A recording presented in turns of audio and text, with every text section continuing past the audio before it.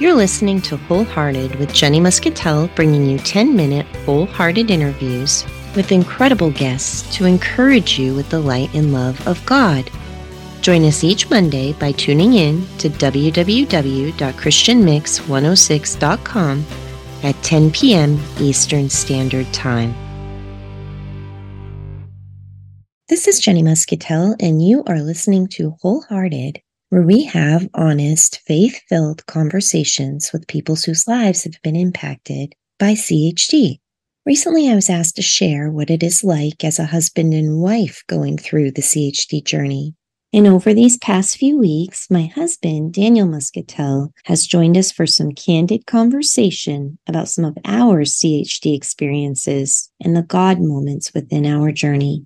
Last week, we talked about God's ability to orchestrate incredible details and circumstances. This week, we pick up where we left off, taking note of the little things and how those little things truly are the big things. God's greatest commandment is to love. Yeah. And when people are going through hard times, we don't always know what to say or what to do. But the most important thing we can say or do is to love other people. Yeah. And loving people doesn't take grandiose gestures. No. In fact, it's the little things that people remember the most, because the little things truly are the big things. You writing out those Bible verses for me in index cards, that might have sealed the deal right there for our relationship.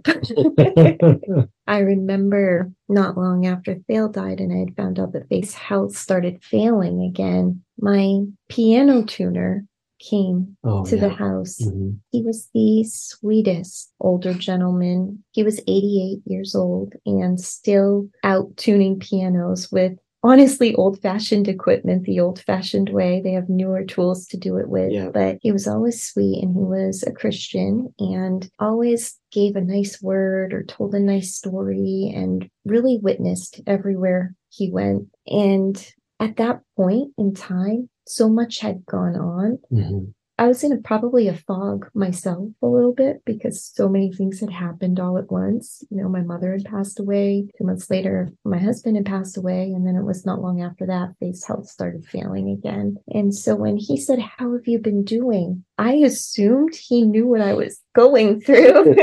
But after I answered him, I realized this man had no idea and was just exchanging a common courtesy. Right. "How are you doing?" I'm holding up. I said, "But Faith's going to have to go back in for surgery. We're hoping to get her through her senior year before she has to go in." And he said, "Oh my gosh, I didn't know your daughter was ill." It occurred to me, oh my goodness, he didn't even know she had a heart condition. But I will never forget. He said, "Can I pray with you right now?" He got down on my kitchen floor on his knees and he took my hand. This wasn't an easy feat for him. Yeah. He was 88. He humbled himself. I think it's so important sometimes that we not just say our prayers in a rush or on the go, but that act of reverence, of getting down on our knees to pray with our whole hearts, humbly before God, before the throne of grace. And he did that. And it was so sweet and powerful. And just, it meant so much. I'll never forget it. But after that point, I would be talking to you on the phone and coming home from work later on, and a year straight, he would come by my house once a week. He'd bring me some tape. He'd watch a Bible study with me.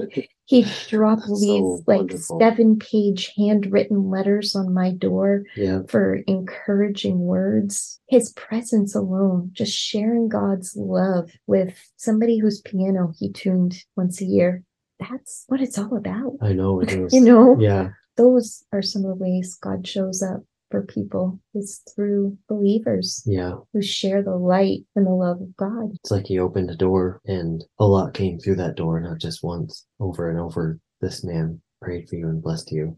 Now, just as a stepdad going through these types of journeys, what would you say to another guy if they maybe had a new baby or maybe married someone who had a child with CHD? What encouragement would you give them? Well, one, read your Bible and have verses in your head and heart, because you're going to need big doses of faith and hope, not only for yourself, but to give to your wife and child or children. And also pray with your wife, not just separate, but pray with her. I don't know if everyone prays together, but it's something that is so important. And maybe to some people who have never done it, it might feel awkward or funny at first. I'm sure people have said that if it's something you've never done, but it's so important to talk to God together, like out loud. It will do something to bonding you that's very important, and it will do something to open up both of your hearts together to God. So I would say that, and also just to make yourself eager to just patiently learn about everything, because you won't learn everything all at once, because there's a lot of different things to learn and to get to know. Yeah, I think that's so important because I think that we can put a lot of pressure on ourselves. It can be challenging at times when you have such a difficult mountain to climb ahead of you, and in that you have a role to play. Yeah. And that role usually requires wearing a lot of hats. There's a lot of things to do. We don't just sit idly by, but we do have to hand over the results to God. Yeah. We have to let him carry us. We have to exercise our faith. And boy, does it get exercised. Yeah. It usually feels like a pretty worn out muscle for me, at least at first. It's a race. It's a battle. They don't call it spiritual battle for no reason. It is a battle. For the kids going through it, it's a physical battle as well. But through that process, we think we have to know everything right now. We think we have to have it all figured out. And the truth is that's not always possible. Yeah. And so we do have to show ourselves that grace to say, you don't know all the answers right now. Yeah. This is going to take time to learn, because not only are we learning about the medical aspects of things or whatever problem or situation might be at hand, but we are in this huge period of compressed growth when these things are going on, and we're learning spiritually, a good way to put it, how to depend on God in the most dire of circumstances. Yeah. I always compared it a little bit to the OR doors to Abraham's altar. I always felt like it was, I'm handing over my most precious, my child, to you, praying and hoping that you give her back. Yeah. And that's very big. And we have a big God. And it's big to do that at all once, when you're called to do that again and again and again and again and again and again and again. I'm counting on my fingers. Yeah. That was 7 times. And again, 8. That's a lot of times, and you really need God for each one of those. And I notice, I don't know about you, but I notice too, I think a lot of times when you go through it a lot, people on the outside, it seems, can almost get a little bit desensitized to it because it's part of our life. It's part of what we do. So people think, oh, you've done this before. You'll be fine. You know how to do this. And in some ways that's true, right? Like in some ways, we understand the hospital. We know how to navigate it. We know how to make those days easier. But as far as the handover part, as far as we feel emotionally prepared, I would say that part doesn't get easier. That part gets harder every single time. Yeah.